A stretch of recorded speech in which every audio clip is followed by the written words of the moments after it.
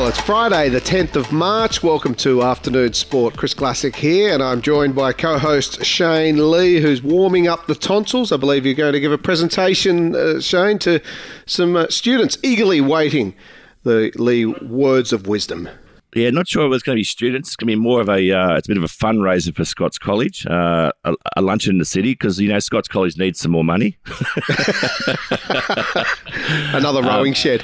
But it should be fun. I'm catching up with an old mate, a former Australian cricketer, a guy called Wayne Phillips, Flipper, who is hilarious. So he's emceeing today, and I'll be going along to tell a few yarns, mate, so it should be fun.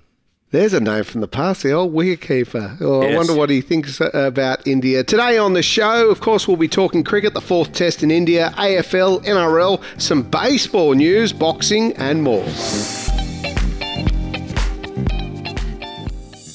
Whether it's for early morning coffee and pastries, long business lunches or post-work cocktails, head to District Brasserie in Sydney's CBD. With a modern Australian menu created to hero locally sourced produce and a unique offering of charred meats cooked on a custom-built charcoal oven. Situated on the ground floor of Chifley Tower, District Brasserie is open from 6:30am Monday to Friday for breakfast, lunch and dinner. District Brasserie, sophisticated yet casual. Afternoon Sport. Are you thinking about making a podcast? If so, contact the Afternoon Sport Group. We'll make it easy. With the technical know-how and industry knowledge, we'll get your podcast up and running in no time. Get in touch via our website or email hello@afternoonsport.com.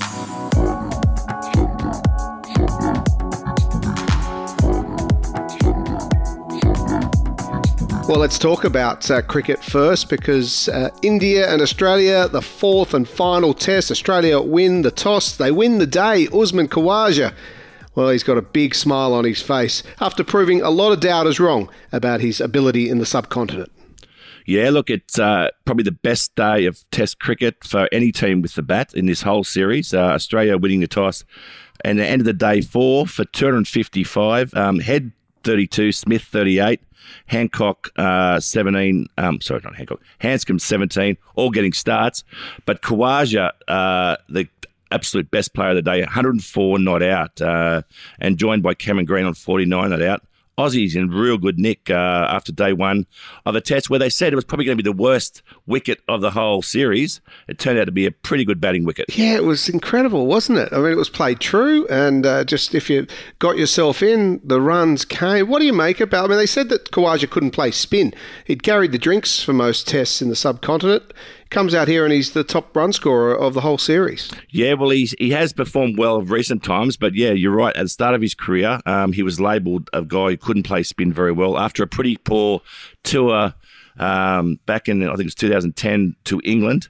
But yeah, he's performed really well. He performed well over in Pakistan, playing in the country where he was born, and has continued that form now. He's got a good 67 first innings of last test match, and followed up with 104 not out. He's done really, really well. How many more do they need, Shane? They need 400, do you think, to bat him out of the game? Yeah, well, 400 won't bat him out of the game on this one. I think it's a pretty good wicket. I'm very worried about Virat Kohli, who hasn't scored any runs at all this series. He's going to come out and prove a few doubters wrong, I think. But, yeah, you'd like to see us try and get 400.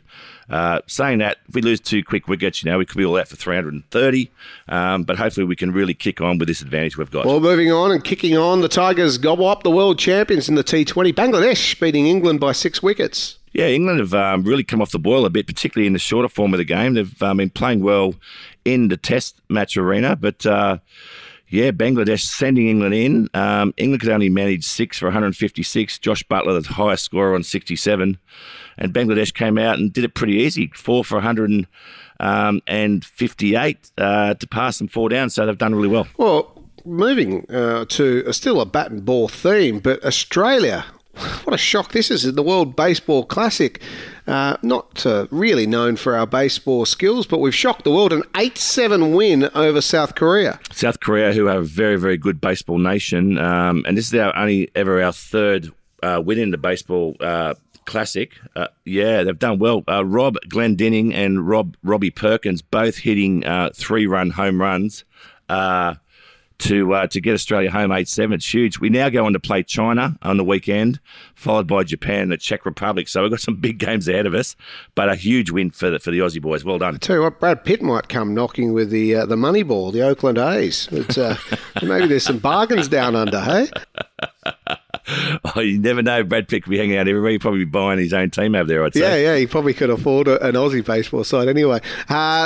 Speaking, not quite Brad Pitt looks, but certainly knows soccer and football through and through. Ange Postecoglou just took charge of his 100th game for Celtic. I don't get involved in many Twitter battles, but I did when Celtic named Ange Postecoglou and everyone was ridiculing him, Shane. I took on Talk Sport in UK and said just because he doesn't scull beers and throw darts doesn't mean he can't coach. This is one of the few times I'm right. Yeah, well, whenever he goes back to Celtic, he's going to be treated with royalty. You're right. His appointment a few years ago was met with bemusement from around the world, particularly locally. Who's this Aussie guy? He can't coach.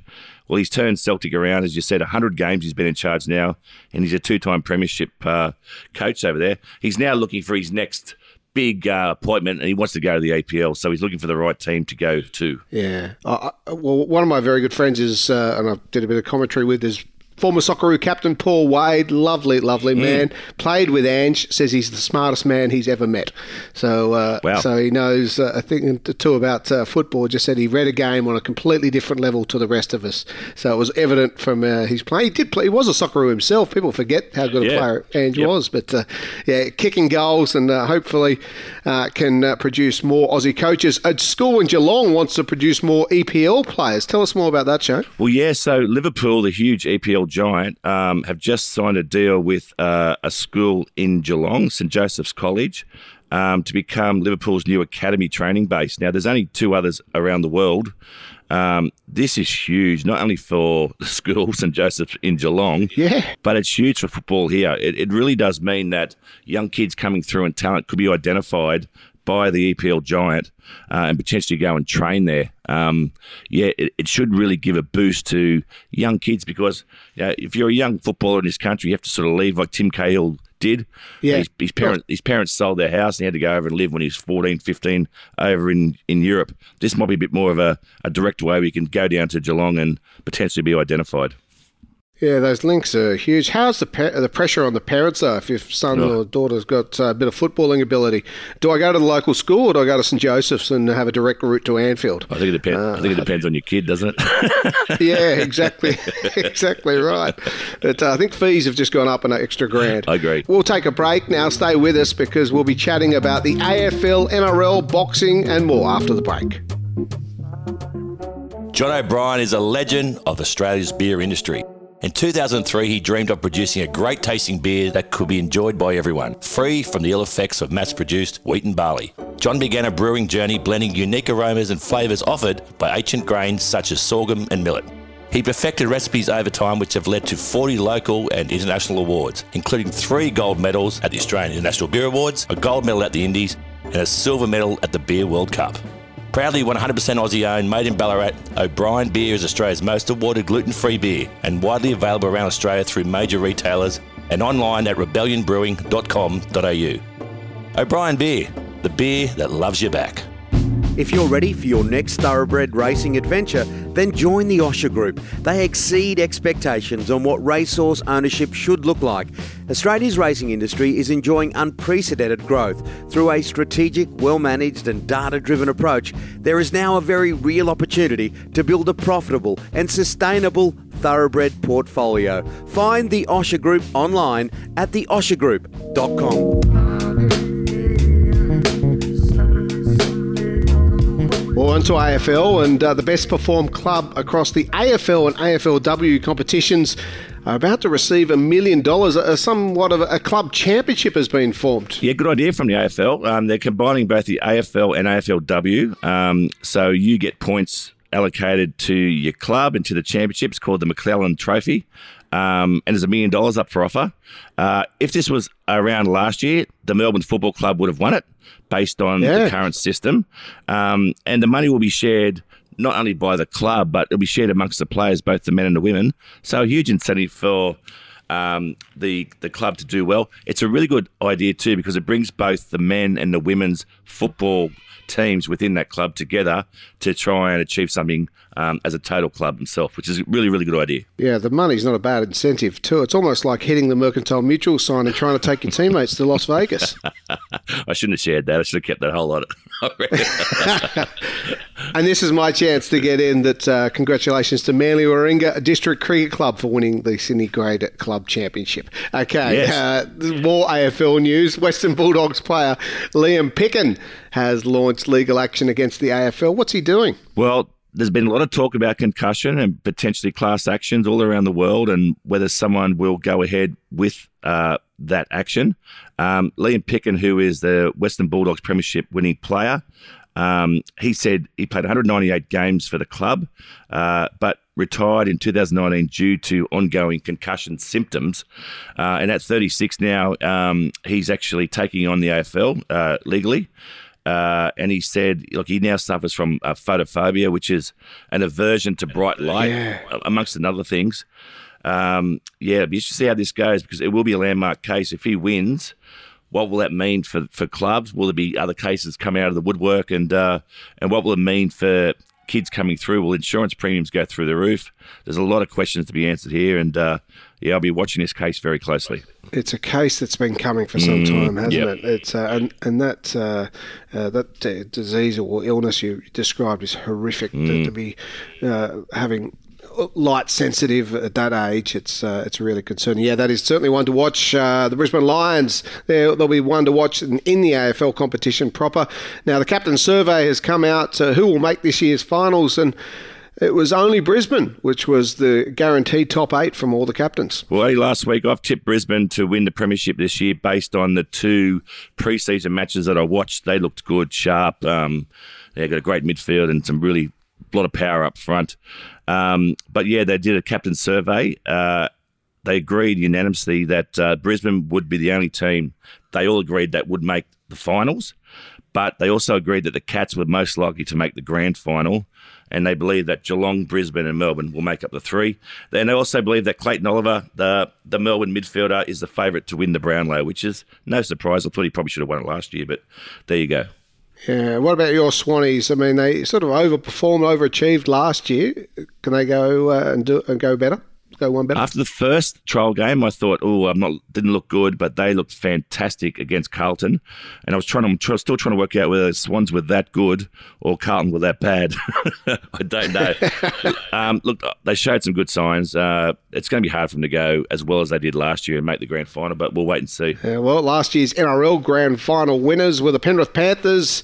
They grabbed their first win of the season, and they were pretty good against a strong South Sydney Rabbitohs, 16 points to 10 in Penrith. It probably flattered the scoreline. South, they were better than South, you'd think, for large parts of the day, but they almost snuck home. Yeah, Panthers came out of the gates really quick, and this was always going to be a real look into how both of these teams were going to go this year, I believe. I thought the Rabbits played brilliantly in round 1, and Penrith were off.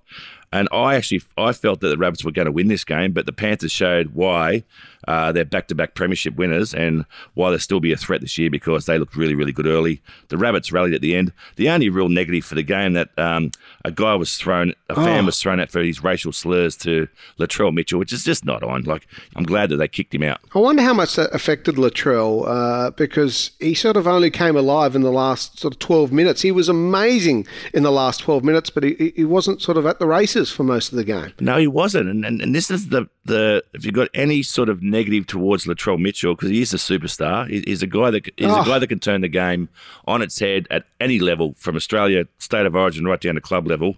But he's just not always there. And when he turns it on, he's brilliant. But if South are going to win the premiership year, he's got to be on all year. Yeah, and he's got that ability. Yep. He just he goes in waves of 4 or 5 games, I've noticed over his career, where he's just unstoppable. Yep. So you just don't want to get South when he's in that type of mood.